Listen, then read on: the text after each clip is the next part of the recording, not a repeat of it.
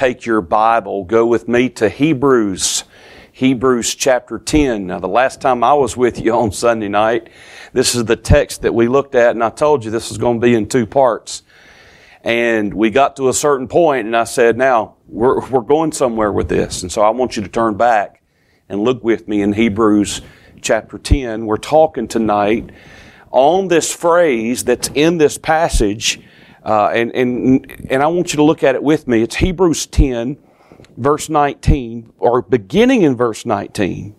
Having therefore, brethren, boldness to enter into the holiest by the blood of Jesus, by a new and living way, which He has consecrated for us through the veil, that is to say, through His flesh.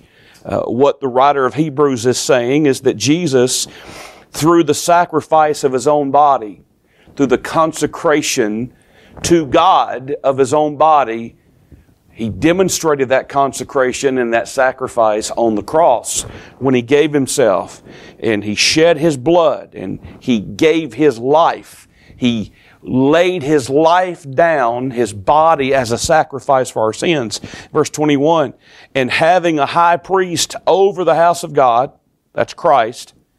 Verse 22, let us draw near with a true heart of full assurance of faith, having our hearts sprinkled from an evil conscience, our bodies washed with pure water, speaking of our spirits, our spiritual bodies, not these physical bodies. He's not talking about taking a bath physically. He's not even talking about baptism. That's not what he's referring to. He's referring to our spiritual body, the inner man, the true us, being washed, being cleansed by spiritual water. Okay? By the blood of Jesus. And then, so he goes on, verse 23. And let us hold fast the profession of our faith without wavering. Let's hold fast our profession without wavering, without faltering, without compromising, without losing heart, literally is what he means. For He is faithful that promised. And then notice verses 24 and 25. Zero in, listen very, very carefully to what the Scripture says. And let us, now he's already mentioned two of these let us phrases, these forms of instruction.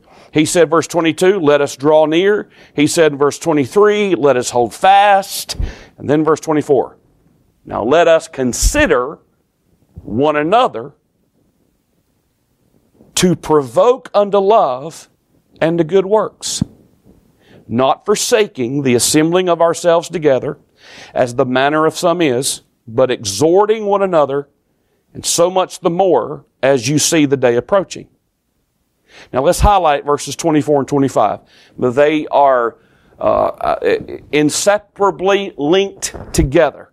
Let's consider one another to provoke one another to good works. And the word provoke there is a word that literally, as we said last time, literally means to stir up.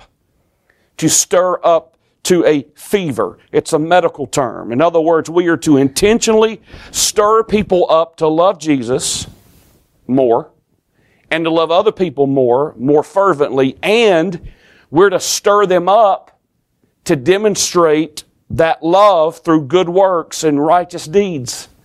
We are to stir people up. So last time we were together, we talked about, and it was in May, the last time I brought a Sunday night message, we talked about the what. That's in verse 24. What does it mean? What's being said here? Well, he says that we were commanded, let's stir people up. Let's do something to get them excited and get them more motivated about loving God more, loving people more, and showing that love in their life by how they serve the Lord, how they treat other people. So we talked about the what last time we were together. But then we want to notice and answer this question, verse 24, the who. Notice the who. That's kind of obvious. so I don't want to insult anybody's intelligence. Well, who is being referred to? Well, it's us. Notice what he says. Let us. Us. The writer of the book of Hebrews is including, yes, these Hebrew Christians. But let's make modern day application. He leaves the door wide open. He's talking about us. Us. The application is universal to every Christian. Not just these Hebrew Christians. Not just these ones in Rome. No. He's talking to us. It's universal. It applies to 2021. It applies to Christian. It applies to you watching right now, for wherever you're watching from. It applies to every believer. It applies to every member of Faith Church. Let us do this. I am to consider you. I am to consider my brothers and sisters in Christ. You are to consider one another. We're to consider each other. No Christian is exempt from this command. It's not just a suggestion, gang. It is a command. We are commanded by God to intentionally stir people up. Us. We are. You say, now wait a minute, preacher. I'm not called to minister. Well, the truth of the matter is you may not be called to vocational ministry, but you are called to minister. Every Christian is a minister. Every member of a local church is a minister. And right there where you are, say that to yourself in your mind. Write it down somewhere. Put it as a post-it note somewhere. Put it in your phone. Let it become part of your spiritual DNA. Man, maybe we need to post it everywhere in the church and where when people walk in, they see every member is a minister. Every member is a minister. I had a gentleman a few years ago look at me and he was talking to me about wanting to join the church, and here's what he said. Man, I love what he said. He was passionate. He was excited. He ended up not joining. But anyway, he was excited. And he said, preacher, he said, I want to tell you something. He said, I believe every member should be a contributor, not a consumer. Well, man, I like that. Let me ask you, what's your spirit? What's your attitude when it comes to your involvement in the local church, or your obligation, your responsibility? Not just to the local church itself, gang, but to the body of Christ, to one another as fellow believers. Do you see yourself as having an obligation?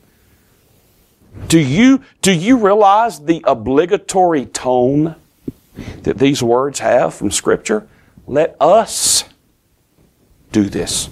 Let us consider one another and intentionally provoke, stir up, bring one another to a fever, to intensity, a greater amount of intensity. Each individual Christian has the responsibility to purposely stir up other believers. The what? Well, consider one another. Provoke to love and good works. The who? Let us do this. Now notice verse 25, he gives us the how. How are we going to stir one another up? What's interesting? Now don't miss this. He basically highlights two different ways that we do this. But it's not two ways that are inseparable. It's two ways that are linked to one another. Notice what he said. The first way is by corporate gatherings. By gathering corporately. Notice what he said. Not forsaking, and by the way, he continues this thought.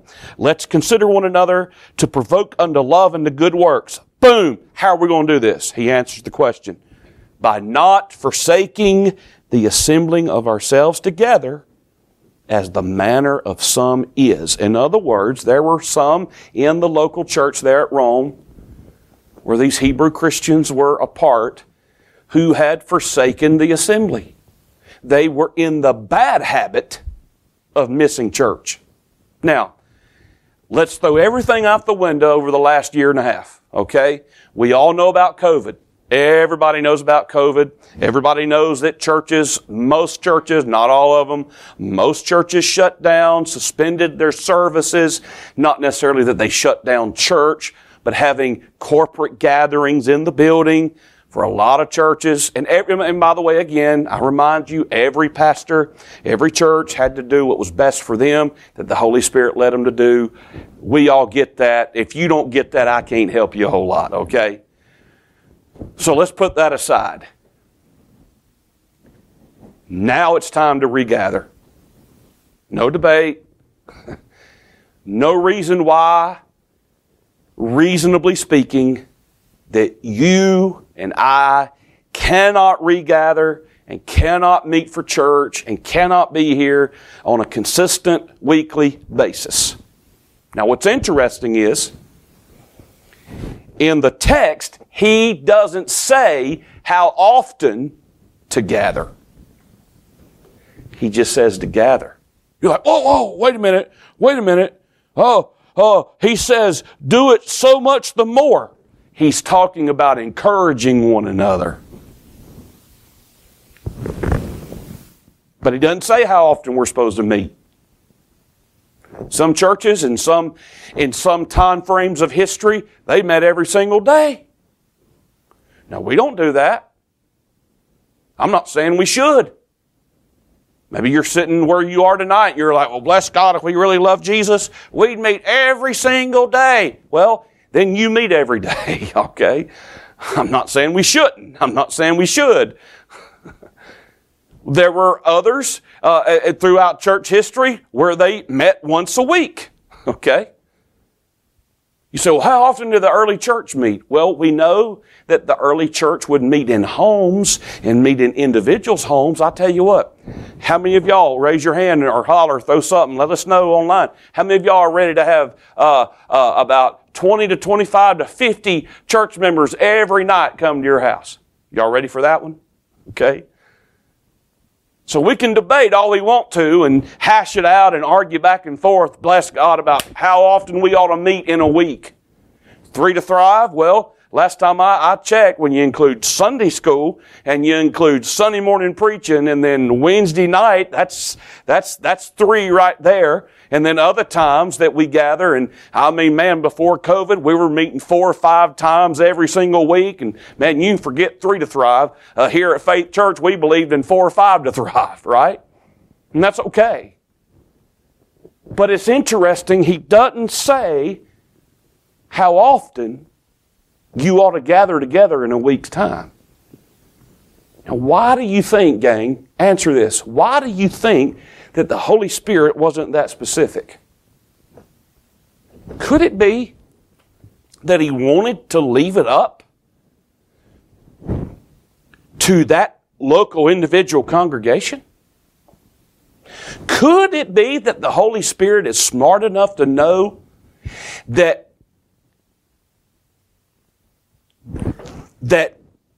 cultures change, seasons change, times change, and that to stick people and restrict people to a certain form of how often in a week they ought to gather, that would be unreasonable? So we didn't do that. I've read my Bible just like you have multiple times through. I have yet to come across that verse that even mentions 3 to Thrive or specifically, well, what time should a church meet? What time should the gathering be? He doesn't say anything about that here.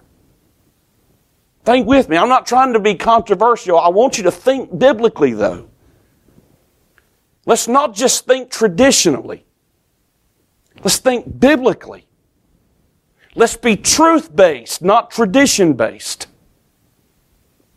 Because there are some whose faith tradition was meeting just once a week, and I'm sure they'd look at us and say, man, that's extreme. You meet 3 times? You meet 4 or 5 times?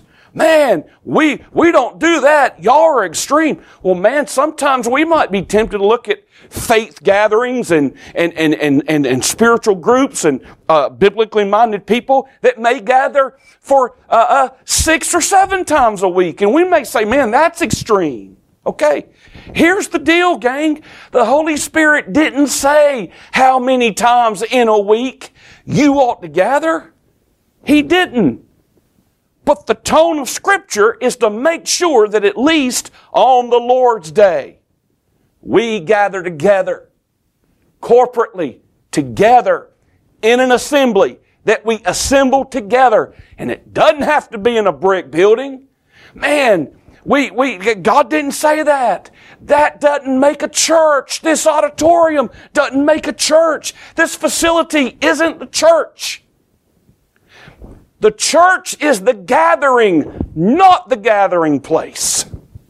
The church is the people who have gathered together. That's the church. So if we gathered under a tree, if we gathered under a thatched roof like they do in the jungle or in Africa, if we gathered in a mud hut, if we gathered out in the open air, that's the gathering. That's the church. He doesn't mention what the building's supposed to look like. He doesn't mention how often or how many times on Sunday you're supposed to meet. He doesn't mention what time on the Lord's Day. He doesn't mention if you're supposed to meet in the morning or at night, Monday through Friday. He doesn't. Why? Because the Holy Spirit was wise enough to leave it up to each individual congregation on what is best for them for that time and how this applies to them in their situation. He wasn't as restrictive as sometimes I think we want to make it. The emphasis is on gathering every week. I don't believe that's debatable. I don't believe we can fudge on that. But the emphasis is on the weekly gathering, the tone in the New Testament, on the Lord's Day. On the Lord's Day. And that's Sunday. Gather together. You make sure you gather together. Don't neglect that. Don't abandon that. Don't shirk that. Don't try to weasel out of gathering together. Not forsaking the assembling together. The most obvious meaning and application that there is to this command is that God wants His people, hear me, to be actively engaged with the local church, faithfully committed to the local church, and to reveal that commitment through regular attendance. Now, gang, you don't have to be a brain surgeon or a rocket scientist to take that application away from the passage. It's obvious. In other words, here's the tone of the text. When church is going on at your church, be there.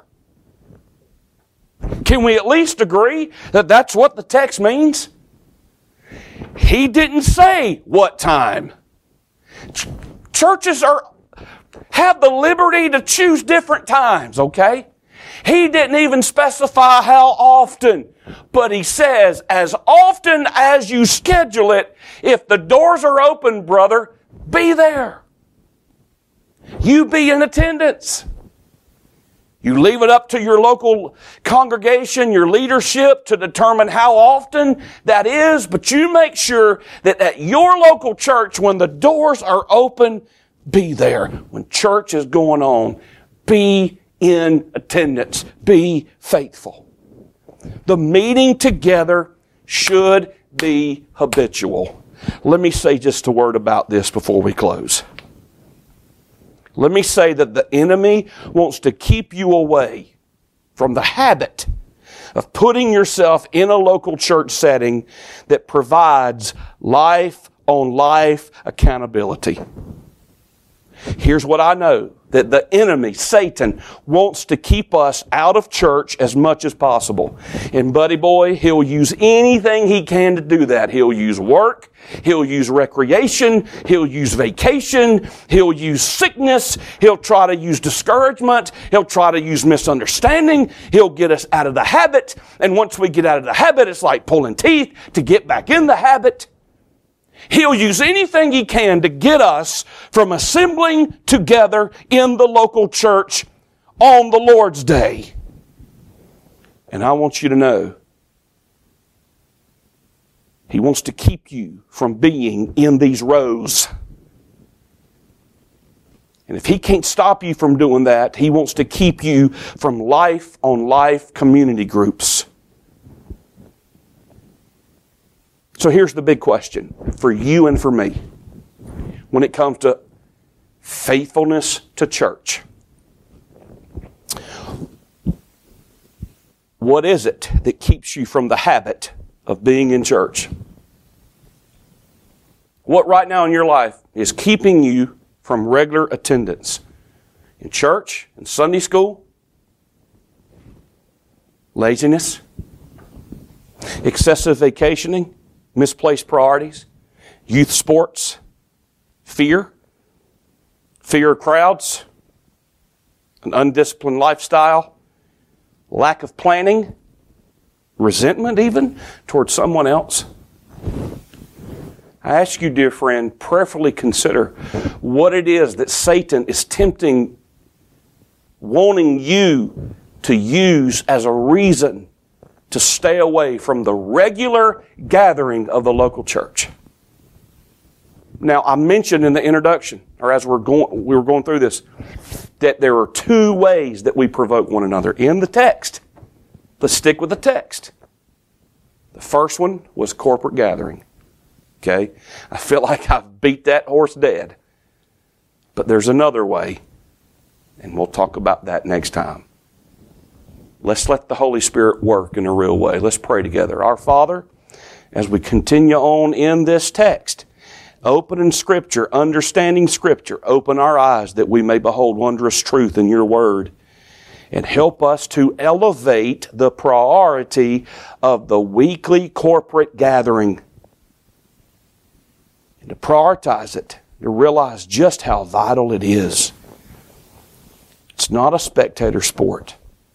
It's something we are going to be held accountable for every week. Empower us. In Jesus' name we pray. Amen.